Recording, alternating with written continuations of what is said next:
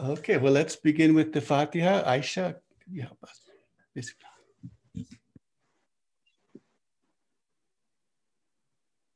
أعوذ بالله من الشيطان الرجيم بسم الله الرحمن الرحيم الحمد لله رب العالمين الرحمن الرحيم مالك يوم الدين إياك نعبد وإياك نستعين اهدنا الصراط المستقيم صراط الذين أنعمت عليهم غير المغضوب عليهم ولا الضالين آمين.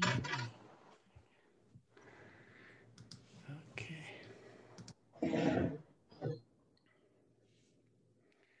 Okay, well, let's begin. We'll be diving into the vast earth. This is the first page from volume 1 of chapter 8. So the Marifa on the recognition of the earth, which was created from the leftover clay of Adam, alayhi salam. She is called a true earth, and the story of some of the strange and wondrous things in her. So we will see what's inside this earth and where it is and how to get there. So this is the poem that begins the chapter 8. And we have Klaus to read that, please.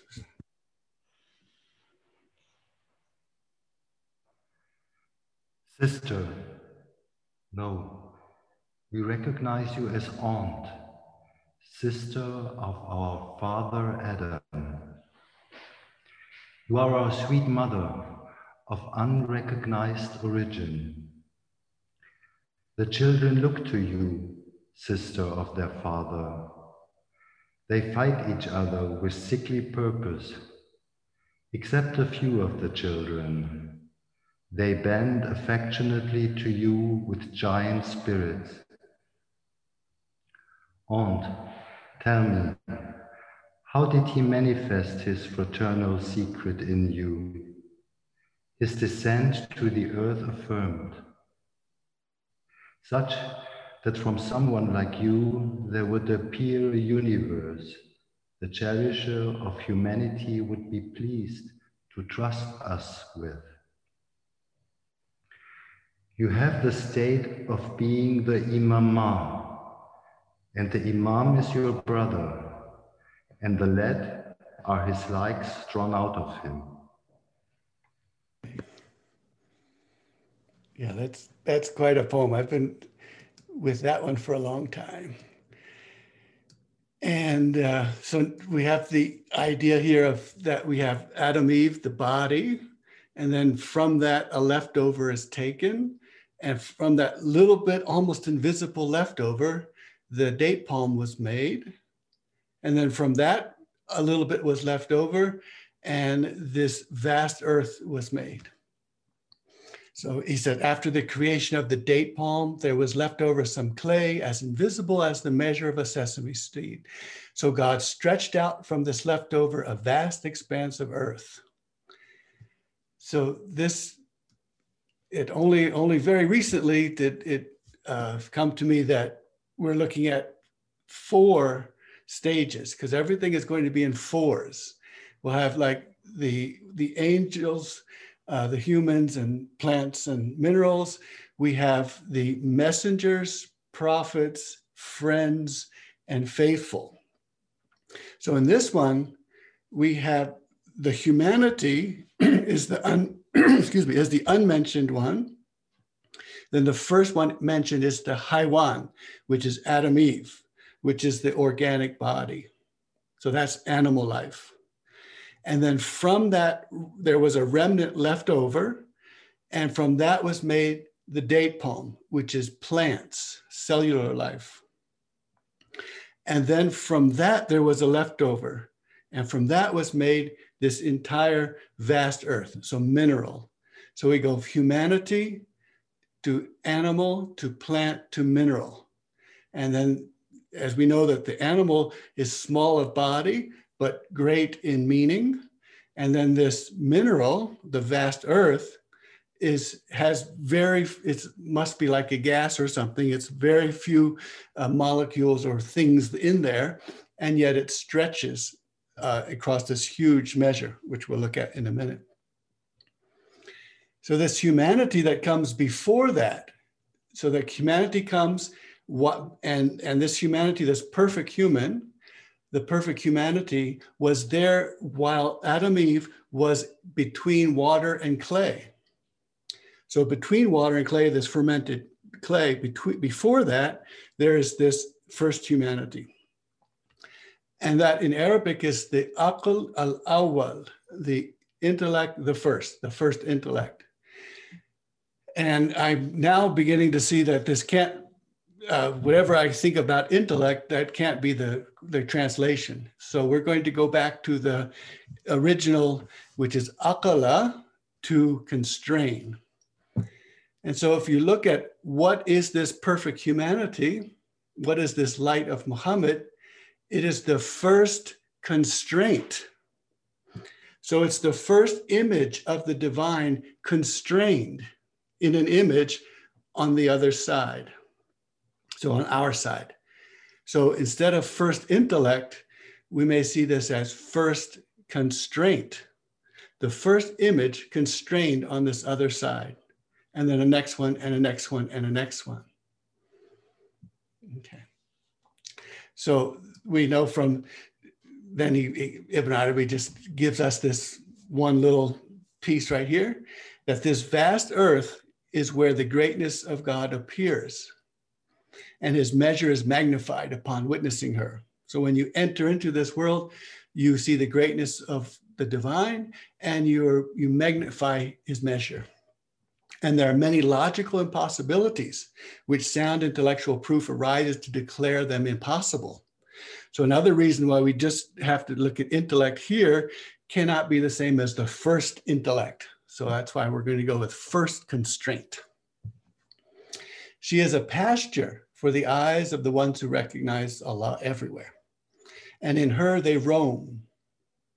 And God has created amidst all her worlds in our image. So when the one who recognizes sees them, one sees oneself in them. Something like that was alluded to by Abdullah ibn Abbas. He said about the Kaaba that she is one of 14 houses, and that in each one of the 7 earths, there is a creation like us, up to their being in them, and Ibn Abbas just like me. So this is the idea of 14 houses. So the houses have a below and above, and then 7 earth, each one with an Ibn Abbas in them. And this is why from this, we understand why in dreams and in other times we see ourselves, and other people see us. And so we know that there are more than one image of Ibn Abbas, more than one image of me, and more than one image of you. So now this measure is the idea of the ring tossed in the desert. So a ring tossed in the desert. So that's a ratio. So we're not going to be able to give a measure to it, but we can give a ratio to it, which is a kind of measure, I suppose. So a ratio. Now, if you remember, we've always talked about fractal dimensions. So we have a surface, let's say a cloth sheet on the ground. If you rumple it up, its surface area is all there, but it's now rumpled up. So it goes up and down and up and down. So we realize that when we have any kind of surface, we have to ask how much up and down we're going to be looking at. And so a ring tossed in the desert, let's take the empty quarter as our desert. And of course, it's not a flat surface. So you can't measure with a map the surface area of the empty quarter. You have to be able to measure each of the dunes going up and down, each of the ripples as they go up and down. And if you were to flatten out the empty quarter completely flat, that's the question of what would its surface area be? So I did some calculations, and the surface area would be 10 to the 16 centimeters. Let's just say that. So 10 to the 16 square centimeters. So now we have a ring, which is let's say a square centimeter, and the empty quarter, which is 10 to the 16 square centimeters. So if you look at that, you can say that we have a ring to our common dimension, the empty quarter. And then that relationship, that 10 to the 16 or 10 to the whatever we're going to say it is, that ratio is very interesting. It's similar, or it seems to be the same as the empty quarter to the earth. And then the earth as a ring tossed in the desert to the solar system. And then the solar system, a ring tossed in the desert going to the galaxies. And then all these galaxies become a ring tossed in the desert to this entire observable universe. And using this ratio, then the entire observable universe is like a ring tossed into the throne. And then the throne, that if the throne were just a ring, this entire observable universe and the footstool and the throne, that's a ring tossed in this desert of this vast earth. So that's how big this vast earth has to be. So of course, it's definitely beyond intellect to go into these places. So these are, in her, are wonders and strange things whose metric cannot be measured and whose situation overwhelms intellects, overwhelms anything. In every breath, God creates in her worlds, orbiting night and day without flagging. So every breath is the creation of these worlds every night and day, without any flagging, without any loss of energy, no inertia. So this is the diving into this huge realm that we have here. So, the Ilahi.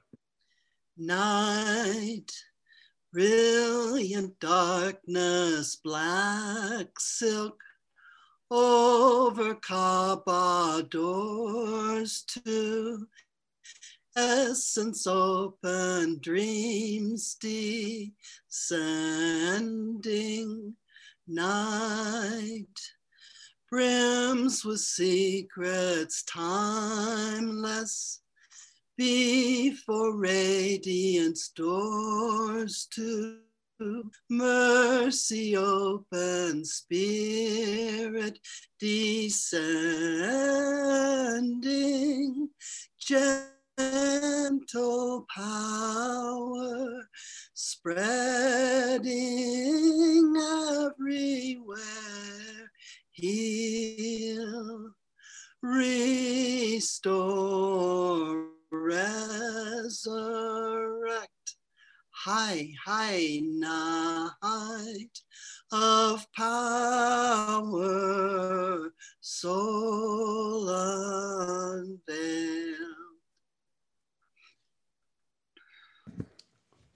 Okay, thank you. So where are these 7 earths and the 14 other Kaabas? Well, one way to think of them or to begin to imagine them is nested. So they seem to be nested, one inside the other. And that's because when you go down through the earth, you don't get to another earth. You don't get to earth number 2 by going down into earth number 1. So but also if you think about a plane with circles drawn on the plane, you can see how those circles can be all nested one over the other. And the person in there thinks that I go to the end of this circle and there's nowhere I can go after that. So I say, oh, but there's another circle next after that. And they say, how can you see this other circle after that? You say, from the 3rd dimension, I can see this circle and another circle and another circle. So now we have to then transpose that to 3 dimensions and see that there is a circle surrounding me now, that's Earth 1. And then behind, or somehow, there's another circle, and that's Earth 2, and another one, Earth 3. So they're not over there anywhere. They're right here. And that's what Ibn Arabi is always telling us. that the garden and the fire and the earths and the skies and all of these places are not over there. They're right here. And they're so close that they're at the level of the pores of the skin. So Ibn Arabi says, now the most visible of the subtle matters is that he made your body to be possessing of pores. So he's talked about these invisible or near invisible matters before, with talking about the gut bacteria or the gut biome. He says, inside you, there are all of these mysterious, strange beings, and their job is to expel things that go in that are bad for you by vomiting and burping. And then their job is to digest everything that's good for you, and then to expel it for urination and the other. So this is the strange, mysterious creatures that are inside of our gut. There are also then these strange creatures on the pores. And he surrounded you with the air, which is the matter of natural life. So there's a membrane around us, and that membrane itself is one which is sustaining. So in this membrane, there's attracted during the moment of your lacking the conventional means. So when there's some nourishment that you need that you are not getting conventionally, then the body is nourished by these strange beings. We have learned that among the hasharat, these tiny living beings, there is one who is your nourishment based on the pores of your body, who are attracting wetness according to a particular balance, which is your preservation, without excess, without wasting. So this membrane that we are in is already one which is sustaining and nourishing. And then there are means called these tiny beings, this microbiota, who are then bringing from this membrane nourishment to us. So we are surrounded by this membrane, and this surrounding membrane is nourishing. So now the next way he takes, after he's talked about Ibn Abbas and the 7 Ibn Abbases, so 7 me's just like me in each of these 7 earths, he talks about moving to this vast earth, how to enter into this membrane. So he said, this earth does not accept any human clay bodies, so that when one wants to enter them, you enter with your spirit and you leave your bodily structure behind. So this is exactly in the dream. In the dream, our body stays behind, but our spirit goes somewhere and has these explorations. And at the gate or the surface of this membrane, there are strange figures who are in the mouth of the rose. So it's a very interesting imagery he's giving us now. These rows, and each of us will have some experience with this. I remember as a kid walking or running, I always ran, running past rows. And when you run past rows, they're coming at you like this. And it induces something, a kind of, it's a frequency which induces a different state. And so as a child, I loved to run past rows because it would click, click, click, click, click, click, click. And that was that when I would see entering into this membrane. And so this method, so Ibn Arabi is saying that these rows are creating a frequency, and then you are receptive to that frequency or you're not receptive to that frequency throughout the day or throughout your life.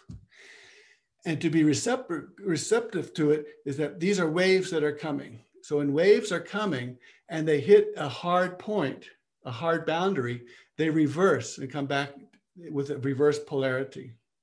But if they come to you this way and you have a soft boundary, they go up and then the wave comes back exactly the way it came. So one kind of information is waves coming this way, bouncing back, reversing polarity, and the other is coming at you and hitting a soft boundary, rising, and then coming back exactly as it came. So the soft boundary is the soft heart. So this frequency comes, and the heart, if it's hard, bounces back what's there. If the heart is soft, it receives what knowledge is coming.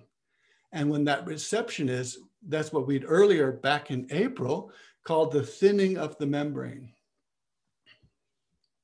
I think I have a picture of the thinning membrane. Let me make sure. Okay, so we'll just very briefly. So once you've gotten in there, once your heart is softened, these rows have given you a frequency, and you enter into this membrane. You're clothed by these strange figures, and then you want so that one of these strange figures rushes over to you and puts a cloak onto you, and then you begin to roam over this vast earth. And you reflect on the designs of Allah. You do not pass a stone or a tree or a clod of earth or anything wanting to speak with it, except you speak with it as one person speaking to another person. They have different languages. This earth gives specially to everyone who enters her understanding of the languages of everything in her. So let's look at this thinning of the membranes, which we had talked about as one of these ways of moving into this place. So this bow, we have a bow here and a bow on the other side. And so these are the bow lengths, the arc lengths. So the 2 bow lengths means the up from the end of the bow to the handle, and then handle to the other end. Those are 2 bow lengths. What happened when you have a bow like this, we have creation bow and haq bow, true bow. And then there's a string between them. So when the bows are coming closer towards their center, they stretch out the string. So the string stretches out and thins the membrane. And we also know that the rate of change, that this bow can come walking and this other bow comes running. And this bow comes down a hand span, and this bow comes up an arm span. So we have the different rates of change, but what's happening is this membrane is being stretched. So when it stretches, it becomes this thin membrane, this barzakh, and we have the creation on one side, the haqq on the other, and the thinnest of barriers between them. And this is the thinning of the membrane we talked about, is through the devotions, extra devotions. So those devotions could be feeding the poor, visiting the sick, dhikr, and so remembrance of Allah, and prayer. And back again to the reason that dhikr, this remembrance, is so very great, is that it comes in repetition. It's the only thing that we're told to repeat. The only thing we're told to have more of is knowledge. And the only thing we're told to repeat is the utterance of the divine names. So this dhikr, this remembrance, comes with a frequency. And so that frequency comes to us and stretches this membrane. And then that is our entrance point to this vast earth. Okay. And I just thought we'd put this one with the colors. One of the strangest things there was the perception of colors on lower bodies, which were like air. The perception would attach to their colors as it attached to colors that are on solid bodies. And on the gates of their cities were arches of sapphire gemstones. Each stone there more than 500 arm spans. Okay. They have darknesses and light without a sun, the two alternating. So that's how they keep time. When they travel on the ocean and plunge in, the water does not leap at them the way water leaps at us. No, they proceed as the ocean's creatures proceed until they reach the shore. And then they'll say, the earthquakes are unleashed on this earth. If they were unleashed on us, the earth would turn inside out and whatever was on her would be destroyed. I was one day with a group of them in conversations, and I will have this story of the earthquake. And yeah, so we'll get to the earthquake in a minute. So right now we're looking at that colors under there and what we see. Okay. My body is your paradise, my soul your Holy Spirit. This teaching is so rarely presented to the world. Allah, Allah, Allah, oh Allah, Allah, oh Allah, Allah, ilaha illallah. My virgin soul is your primary body. Out of bed till the veil of soul and love my day. And Allah, oh Allah, oh Allah, oh Allah, oh Allah, la ilaha illallah. Allah created Adam, you see, could you reveal where we not already true, the truth should not be known. Allah, Allah, Allah, Allah, Allah, Allah, la ilaha illallah. Allah, but to Mustafa is not the father mystic word. Some for faithful, some for son, some only for Rasul. Allah, Allah, Allah, Allah, Allah, Allah, la ilaha illallah. Allah is not inside the world, no word of Allah. There no boundaries, the artist is his heart. Allah, Allah, Allah, Allah, Allah, Allah, la ilaha illallah. My heart has become an ocean of your love. My eyes filled with holy tears for Ashk of Muhammad. Allah, Allah, Allah, Allah, Allah, Allah, la ilaha illallah. Sorry for that, astaghfirullah. Thank you. Nice. Good. So that's how far away everything is. Not so far. Your body is, my body is your paradise. So on this earthquake one, it's a very powerful story here. So this intense earthquake comes such that I could see the buildings moving with a movement that the sight could not fix in its vision due to the rapidity of the movement to and fro again. We had no information. It was as if we were cut off from the earth until the earthquake subsided. When it subsided and the earth was still, the group took my hand and consoled me about my daughter named Fatima. I said to the group, I left her healthy with her mother. They said, you are correct, but this earth never shakes us while someone is with us, except that person dies or one of his dies. And this earthquake has killed your daughter, so go look after her affairs. I sat down with them as long as God wills, and my companions waited for me. When I was ready to leave them, they walked with me to a mouth of the Narrows. They took their cloak, and I came to my house. I met my friend, and he said to me, Fatima is dying. I went into her, but she had died. I was in the environs of Mecca, so we had her funeral and buried her in the Mualla, and that's the cemetery where Khadija was buried.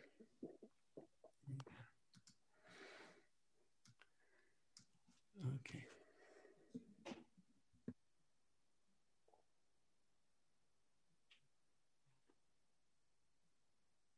Oh, Sultan of love, you are nearer than near and even nearer than that. Oh, life, who else can I see but you? Who else can I be but you? Pure presence without horizon, essence without division. Oh, my Sultan, nearer than my central life vein, you hold all secrets. I live in you as your prophets live. Oh, Sultan of love, living your one life, my limits disappear. Allah, my life is yours alone. this my only sacrifice, pure praying, without one who prays mercy, without I or thou. O my Sultan, nearer than my central life vein, hidden like dawn, I live in you as your prophets live. Thank you. So the Nabuwat, the prophethood, is the 6 months of the 23 years of prophecy that came to Muhammad sallallahu alaihi wasallam. And so the ones who maintain the 6 months of revelation, which is the true dream, are the ones who have that portion of Nabuwat, of prophethood. And we saw Ibn Arabi saying how important that is to the prophet, that he wanted to see in his mother community that this prophethood was alive and flourishing. And so that's living in you as the prophets live. It's to be able to go to the vast earth and then to have the true vision at the and in the vast earth. So. If Omar could read the verse for us, then we'll... يا عبادي الذين آمنوا إن أرضي واسعة فإياي فاعبدون.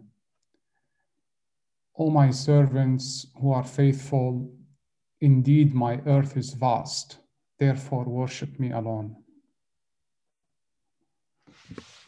Okay.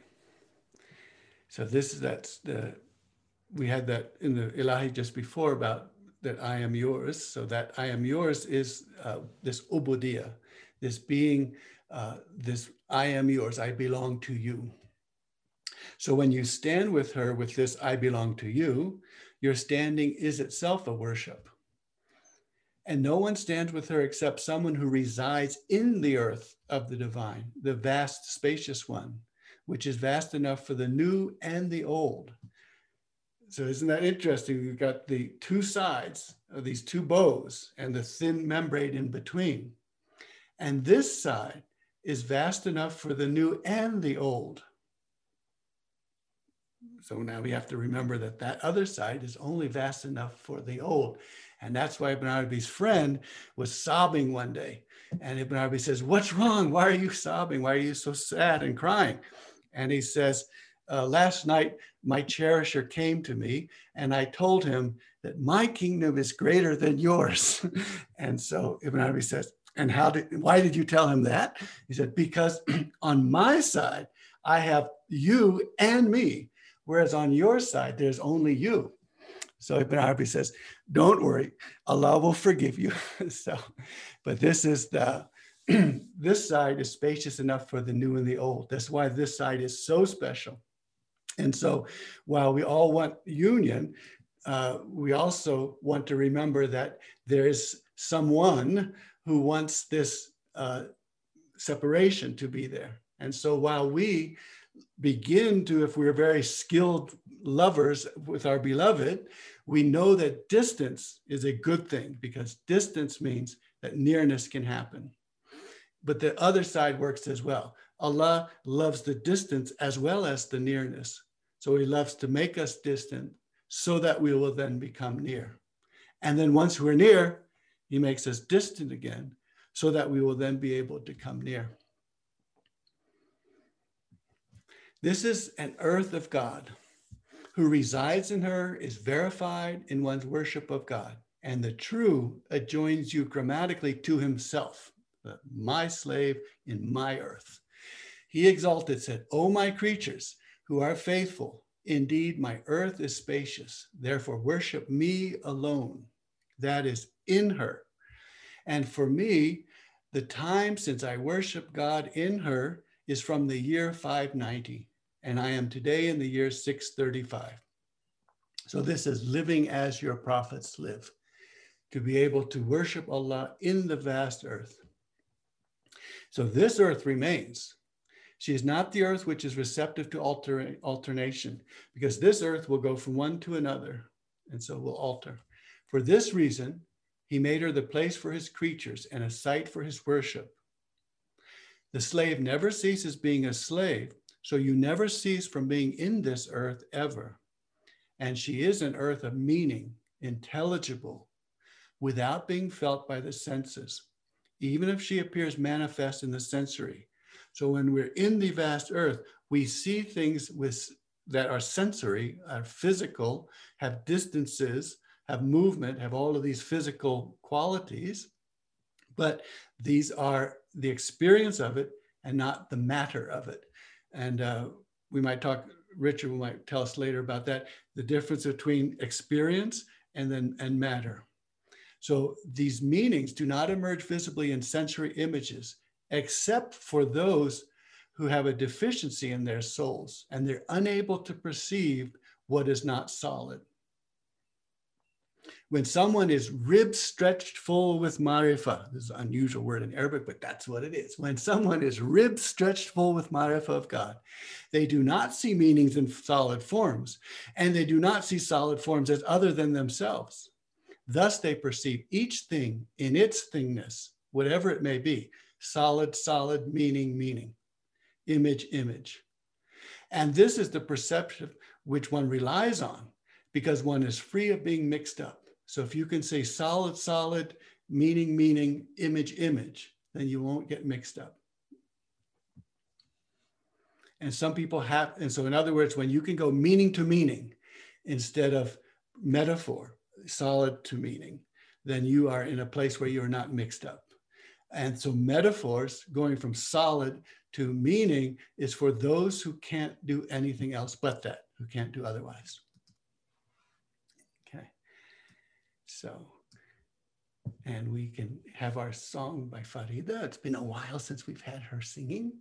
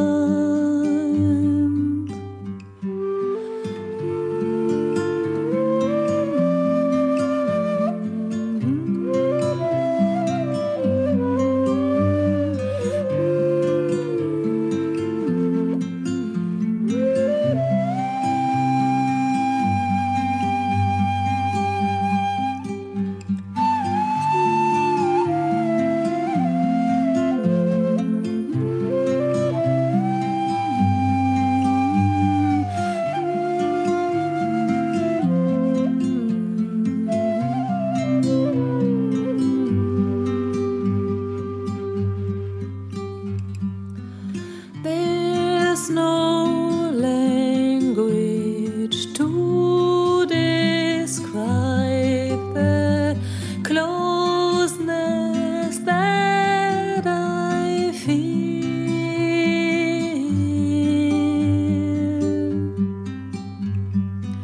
No more words, no more ideas, only tenderness and peace. Allah Yadaim,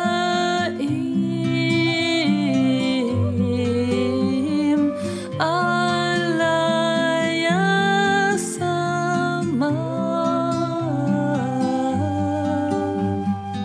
Allah Yadaim,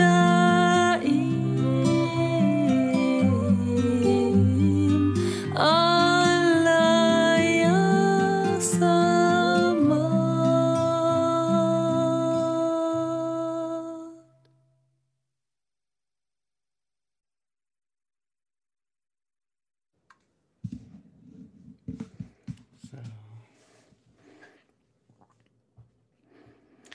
So those lyrics, always go there to find shelter. So Yadaim is the one who's always there. Daim, always there. And then Yasamad, the place you go to find shelter. So Daim and Samad, the two names. So we have lots of questions this time. Okay. Starting early on in your talk, where do the other 7 Earths and 14 other Kabbas exist? Okay. So the idea of a surface is that even in a surface, you can be oriented in different directions. So you can orient yourself in different directions in a surface. So Ibn Arabi is going to tell us that there is no such thing as space where you go from one place to another. There's only one place and another place. And so this concept of that there isn't a space that gets filled, but there is the filling makes the space, tells us that when we are in this place, we orient ourselves and we say up, down, left, right, and so on. So if you are in this surface membrane, you can orient yourself and see something is ahead of me or behind me. And they're not physically with a metric, they're not measurably ahead of you, but they are oriented ahead of you.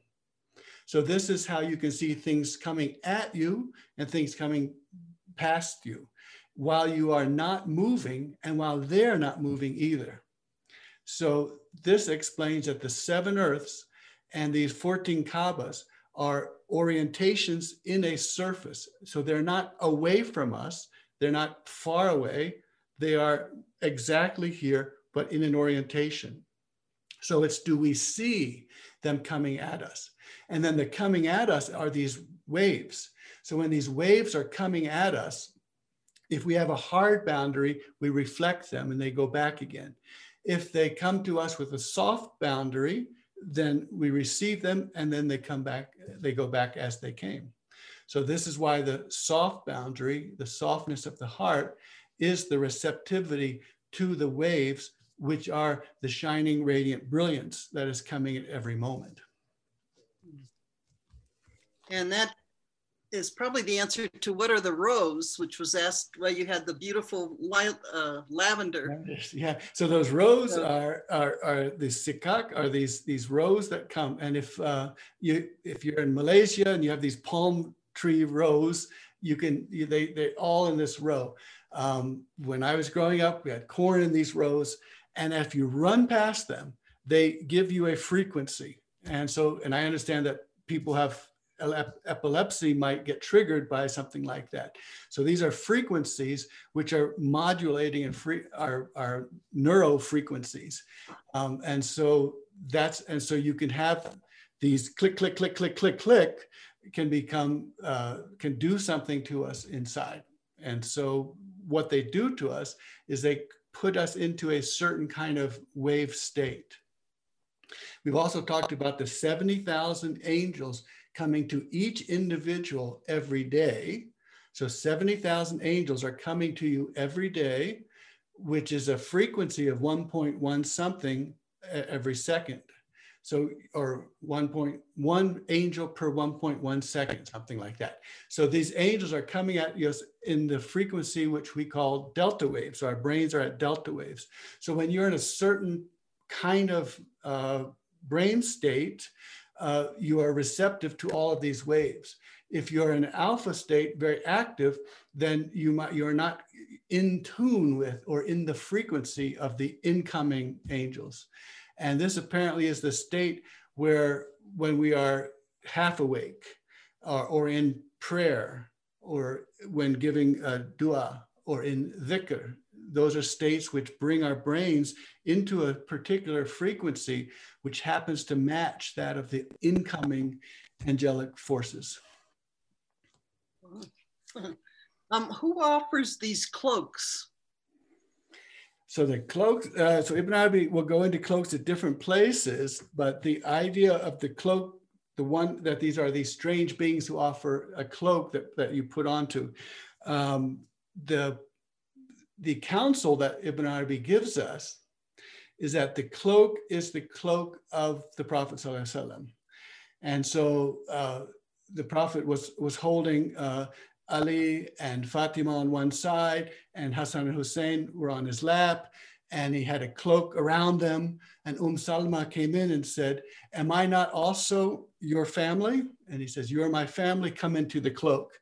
So we hear that the counsel is that come into the cloak is the protection of this family. So we want to come into the protective cloak of this family. And that's our way to approach the barzakh, approach the vast earth, is under the protection, under the cloak. And this also idea of protection is there with Ya Samad in the song. So Samad is the one we resort to. So this idea of protection and resorting to is very important.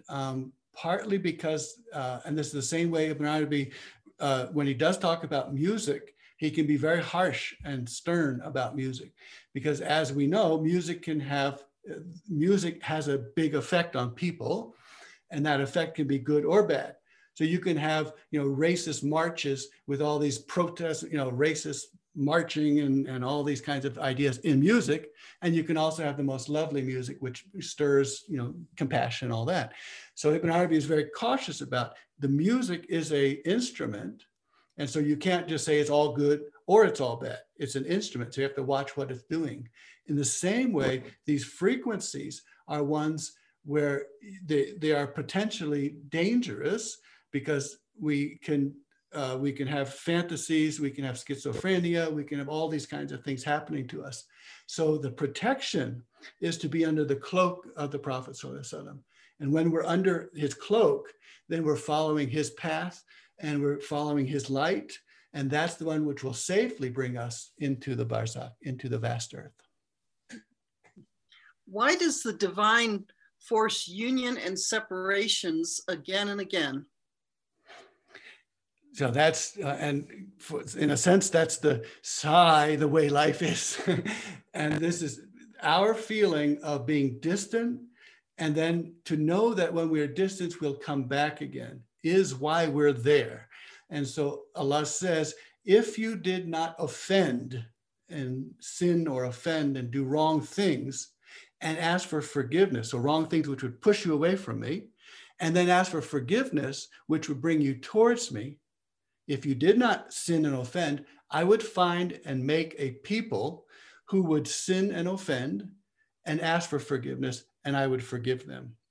So now we realize that our creation is designed to offend and be distant, and then repent, turn, and come back again. And so that back and forth is what we are here for. And so, but this is a also, it's painful. That's a painful, tender truth. And then we find out along the path that it's the same experience that the divine has. The divine also knows with great compassion that I will have to push this creation away to bring them back again. They have to my image has to be far away from me so I can see it, and then it can be brought to me. But then I want to see another image, and so it has to be made far away and then brought back. So this is the experience of creation and the creator, of distance, nearness, and we did, I think, a couple months ago, the movie, the Bollywood movie Dil Se, is that the person says, I hate this distance between me, the lover and the beloved. But then he says, I love that the most because if there were no distance, there would be no reason or means or pretext to come close to you. And so this is how Majnun and Layla, Majnun realizes that the distance from Layla is what makes his love so powerful. Nice.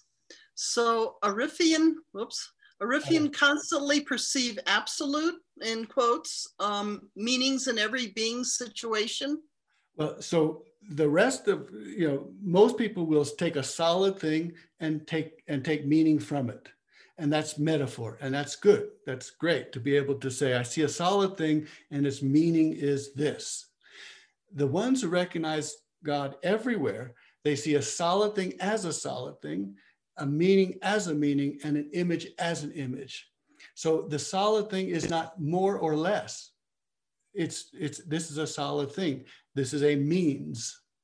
And this meaning is not better or worse, it's a means and the image. So Allah can be recognized in solid things, in meaningful things, and in image-based things.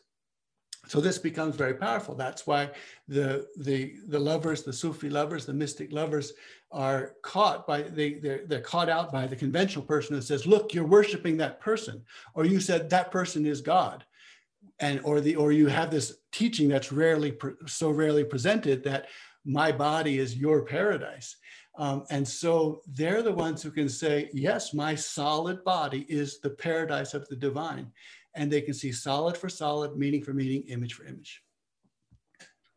And they just have to be careful when they're speaking to the people who are only able to see material. And so Ibn Arabi's word for that are people who can only see material are blockheads. And so like a block of ice, the ice, and so water is knowledge, but the block of ice is knowledge which is solidified and can't flow. And if it can't flow, it can't give any understanding or meaning to it. So people who stick to that are blockheads. When I was growing up, that was Charlie Brown was criticized as being a blockhead, right? But so that's the people are unable to move and see that either that the solid has meaning or that the solid is solid and therefore meaningful. Can you please explain a bit more about, oh, it's hard, it moves on me. Can you please explain a bit more about two bows? One is hawk, and what is the other one, and how do they interact? So the two bows, so in the Quran, that becoming two bow lengths or nearer. So the two bow lengths are from the end to the handle, handle to the end. And these two bows, the first bow is creation, and the other bow is haq, is true.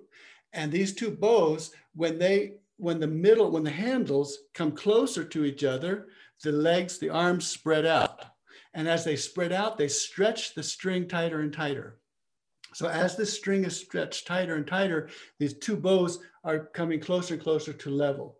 And so they're becoming So lord and lorded over. The mystic bride and the one who is marrying the bride. So they become closer and closer. And then there's a thinnest of veils between them. So that's that imagery that we're having.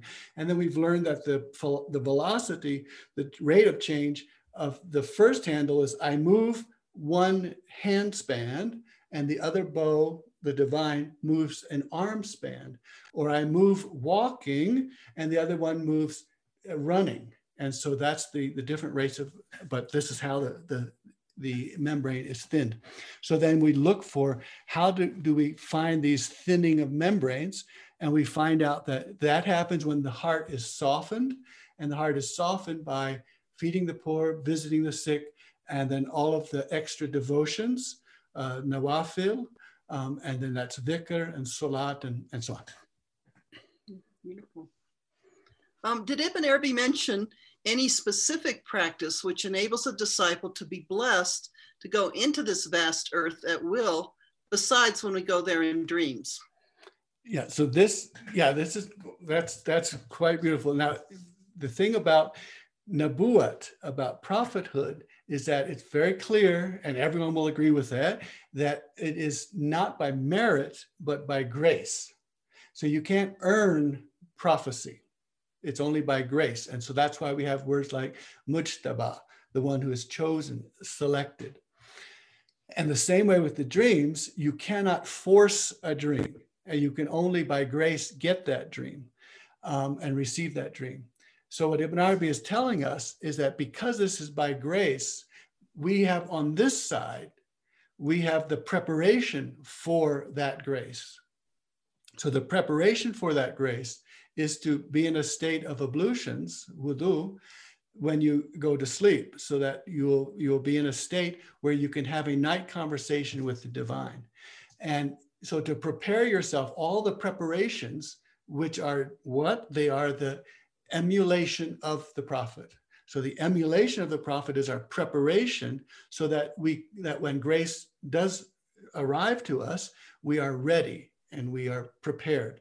The same way when the waves are coming to us, these waves are coming to every creature, every individual, are getting 70,000 angels every day. They're getting all of these waves of interaction and brilliant radiance. The only question is some of them are receiving them and some of them are rejecting or repulsating them. And so the question then is, how can I be receptive? And receptive means I have to be the one who is the slave. I belong to you. And so in that state of ubudiyah, I belong to you, I'm yours alone. That is the state of receptivity. And that's why Abba Madian said, there's no one goes to the garden with a sesame seed of arrogance, of ego, of me. And so that's why we have all of these pains in this world, so that the faithful will have these pains which will say, you know, I'm really nobody. I am not God. I am not the Lord. I am not in charge of my destiny.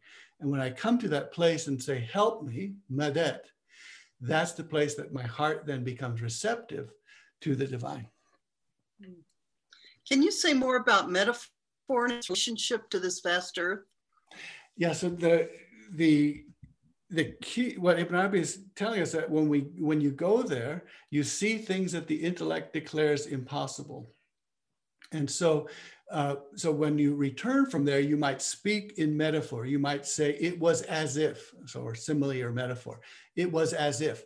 And that's where we have ka'annahu huwa. It's as if it was it.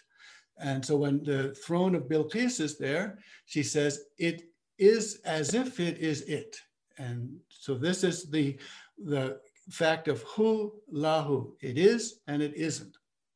And so it's one, and is not have equal epistemological validity. They are both true. That is the way things are. And there's no way to improve upon the it or the not it. So we see both of those at the same time. And so seeing those both at the same time, that everything that I see is God and is not God at the same time, that is that is something that the intellect can't handle, because it can't handle two opposites being the same. And it's also one that metaphor can't really handle too, because I'm seeing both at the same time. Whereas metaphor tells me that I can see something here and something here, and I can say this one as if it is this one. So Ibn Arabi says, ultimately, Bilqis is teaching us that this is and this isn't, and it is the same. It is the same. And the way we had that non-orientable strip, that you say the first is the last, the outward is the inward, and they are the same. So metaphor tells us to cross over and to see two things and then to cross them over. This other way is they are just one.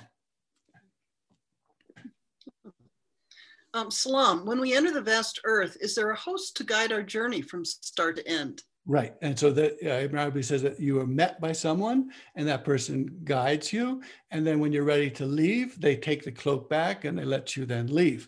So this guide is the one that we've talked about over the centuries. These are the mystic guides. These are the prophets, the messengers, the mothers. These are the ones who guide us. And then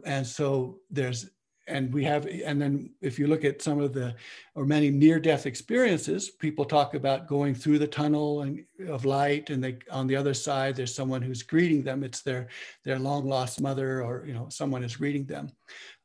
So this is the experience of being met on the other side by someone who will then guide you, especially because everything is so very different. And so they need to be there to guide. So these are the guides, and that's why we love the guides, the mystic guides, the ones who show us the way and have the light. Can you please tell us more about the relation between time and space? So a light question. In 2 sentences. So Ibn Arabi says, there is no time and there is no space. So that's the short answer. There is no time. There is no, this happens and then this happens, and between them there's a continuous time. No, there's the new creation. This thing, this thing, this thing. And there's no separation by time. You can't say T1, T2, T3. It's just, there's this, and there's this, and there's that. So he's atemporal, so no time in this cosmology. And there's no space in the sense that we are particles inside a space and we can roam around inside this free or vacuum or any kind of vacuum or medium or anything. We don't roam about. We fill up, we are, and the space then surrounds us. And then this particle is, and a space surrounds that one. And you see, this ties back into the idea of pores and where are the 7 earths. Because if we're in a box and I'm moving in this box like this, then that's the conventional Newtonian physics, that we're a particle and you move inside this box. And here's other particles and we're all moving inside a box. Ibn Arabi says, no, every individual occupies its own space. And that space then, every moment is a new space, a new you and a new space surrounding you, and a new you and a new space surrounding you. So everything is within this space. And so everything within the space means garden and fire and the orbits and the celestial bodies and the throne and the footstool. Everything is in the one space, which is you. And so and that's why you don't go anywhere. So Ibrahim Adham, when he gets on his horse and says, I'm trying to look for God, and the saddle horn looks at him and says, the moment you took one step that way, you went away from me. And the same way with Bayezid Bistami, living in the city of Bastam. And then he goes off to look for God. And this old man comes and says, who are you? And he says, I'm Abu Yazid Bistami. I'm Bayezid Bistami. And he says, oh, you're Bayezid Bistami. God's looking for you in Bastam, back there. So it's all contained in here. Because there is one entity, there's one entity. Omar offers that pleasure is in the discovery and finding. Yeah. So this is how, in a sense, we have to train ourselves and train our nafs, because the nafs wants what she wants. And so there's a way of training which says that in hardship, there's something inside that's folded in, which is good. And in distance, there is the thought and pleasure that there will become a nearness. And so the teaching is to begin to learn that. And so to learn that you are never separate. So when you go apart, you are going to be coming back together. And Ibn Arabi says, look at grammar itself, saves us, because Allah says, my creature. So as long as you're my creature, Allah's not going to go anywhere. It's not going to disappear. It's not going to be not being. Therefore, neither will the creature. So my creature, that saying my creature is your link to tell you there is no separation. And so that's a training or something that we need to learn. And when we learn it, then when things that happen to us that are bad, we say, as Omar said, there's three. It did not, it could have been worse. It did not make me lose my religion. And alhamdulillah, that there will be something that is in it recompensing me on the other side. So that's a training, and that's part of the discipline of the soul. And that's why Sheikh Noor calls the master of the discipline of all spiritual beings. And so this discipline is to learn that we will be apart and we'll be back, and that there is no separation, that the honey and the comb is going to always be together. And the true teacher and the one who desires, the student, will always be together. Where do the rows, the frequencies originate, or are they found in the barzakh?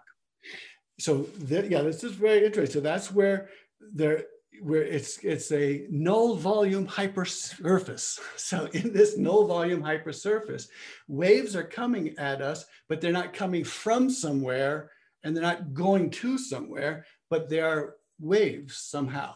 And so there are waves that are given, so there are frequencies. And these frequencies are what we recognize as vibrations, frequencies, and we recognize that energies have vibrations and frequencies, and that, so you begin to speak in those terms of that things that someone, and there are people who are very sensitive to this, and they say, I can see or I can feel this frequency coming to me, and it's doing these following things to me.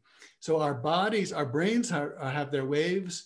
Our whole body is subject to frequencies and vibrations. Light is a spectrum of frequencies, and on and on and on. So this world is, at some point we ought to quit looking at, the Newtonian and the sort of very masculine way of here's a ball and here's another ball and here's another ball and these particles are bumping each other, and look instead, it's a field. It's an intelligent field which has vibrations and frequencies in it of light and of force and of energy. And if we begin to look at it that way, we'll see how something that is one, can have different frequencies within the one. And so that field is everywhere. Yeah. So that field, the moment you are, there's a field and a space around you. And then when you're here, there's a space around you. And so everything that you need is always there with you. And this is so different from, we think I have to go there to get something. So wherever you are, there is the face of Allah. Right? Thank you, Liz. So a question of clarification. Are you saying that people under the cloak are spared mental imbalance? I worked with mentally ill patients who were very spiritual. Yeah. Well, of course, and historically, there's the Narin Shiffen, you would put people, they would put the insane on a boat, but the idea of that these brainwaves and these voices and things like that, they can be spiritual, and they can be for good or for harm, and so the protection is to always have the path to the water. And this is why Ibn Arabi will always tell us, that's why we have the sunnah, the practice, the behavior of the Prophet. So that's our safety, that's our protection, so that we don't harm ourselves and we don't harm others, is that we are doing what the Prophet has guided and counseled us to do. And that's why Ibn Arabi's work is a counsel. His whole Futuhat al-Makkiyah is a counsel. And that's to help us in the day-to-day life of how we can do all of these things and not get lost and not lose the bearing or lose the foundation, which is the foundation of being good to Allah's creation. Concretely speaking, what does it mean to be under the Prophet's cloak? How does that manifest in our daily life? Does it mean to formulate a good, pure intention? Well, I mean, that's the entire question of the entire path. And so it's certainly to be under the cloak, to be under the protection, is to do what your beloved wants you to do. And so the beloved wants you to follow the path that's been placed before you. And that's the Prophet's path. And Ibn Arabi says, you don't put your foot anywhere where the Prophet hasn't put his foot. And so that's following that path. And so, because every lover wants to know, what does the beloved love? And so that I may do that. And so so our entire life for the lover is, what can I do that will make the beloved happy, pleased? And what the beloved, what he loves.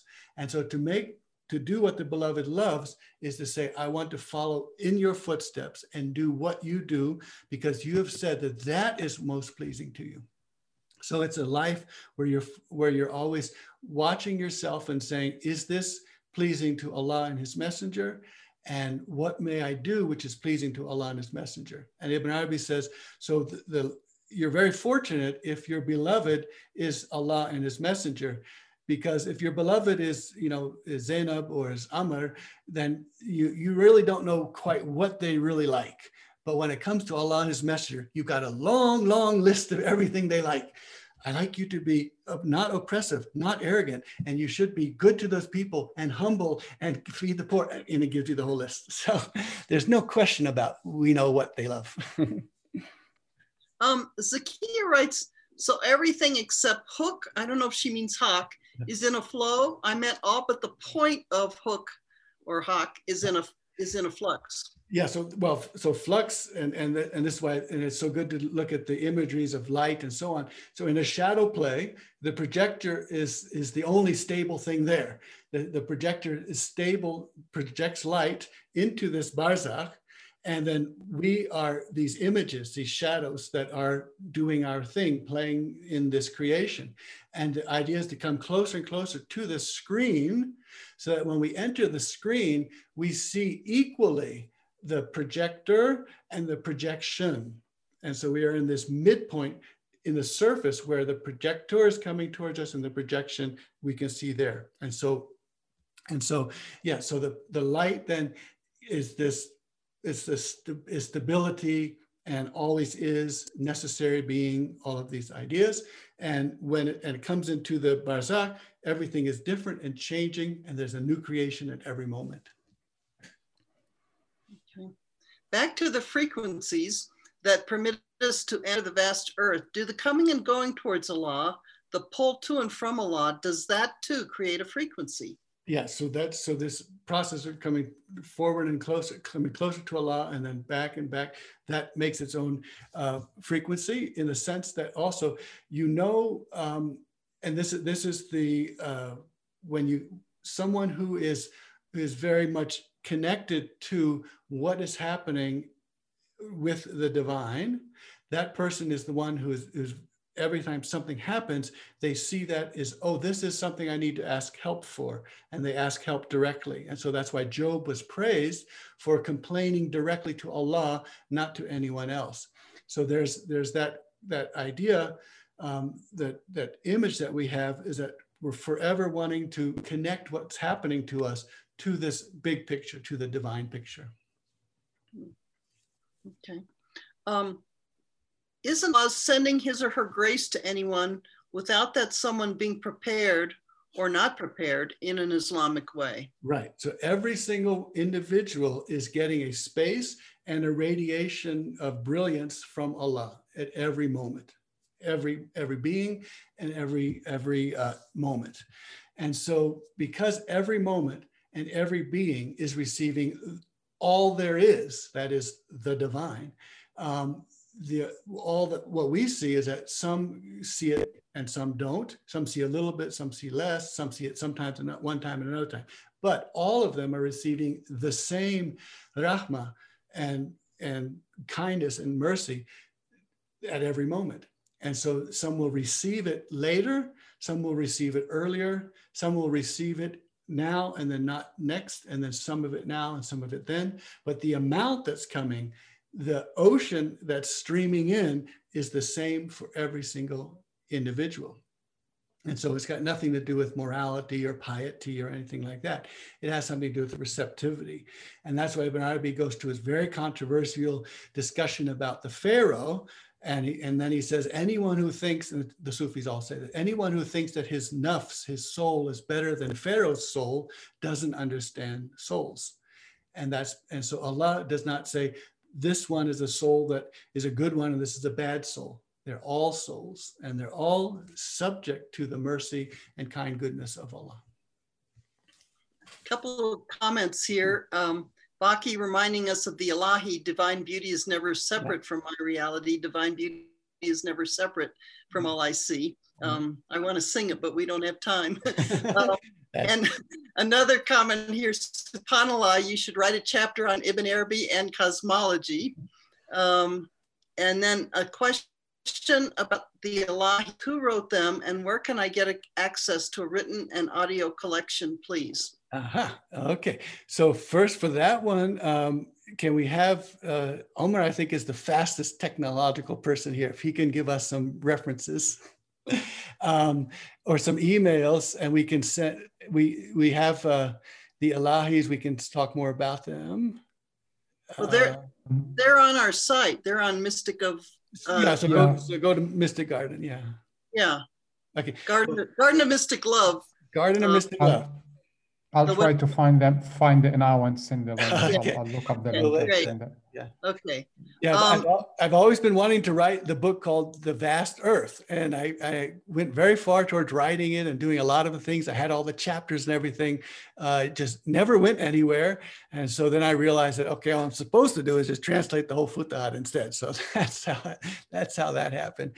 But certainly, and my mother keeps saying, you need to get, Steven Spielberg or someone to do a beautiful visual thing of these vast earths. And so, but until then, it's the translation of the Futuhat. And then what's so important is that so many people say, and we have two of them right now, I think from Pakistan and elsewhere, they keep telling me, when I read, I don't understand what Ibn Arabi is saying, but when you say it, then I understand. So then we realize that, so this is the way to convey what all of these things are saying is through our sessions on Fridays. So alhamdulillah. And you realize it's been 7 months or more already.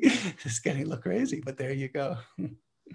Okay. And a prayer for you. Full explanation on theoretical physics. May Allah increase you in knowledge. Yeah, thank you. And what is the meaning when one dreamt different prophets, including Prophet Muhammad? Is there a message in that?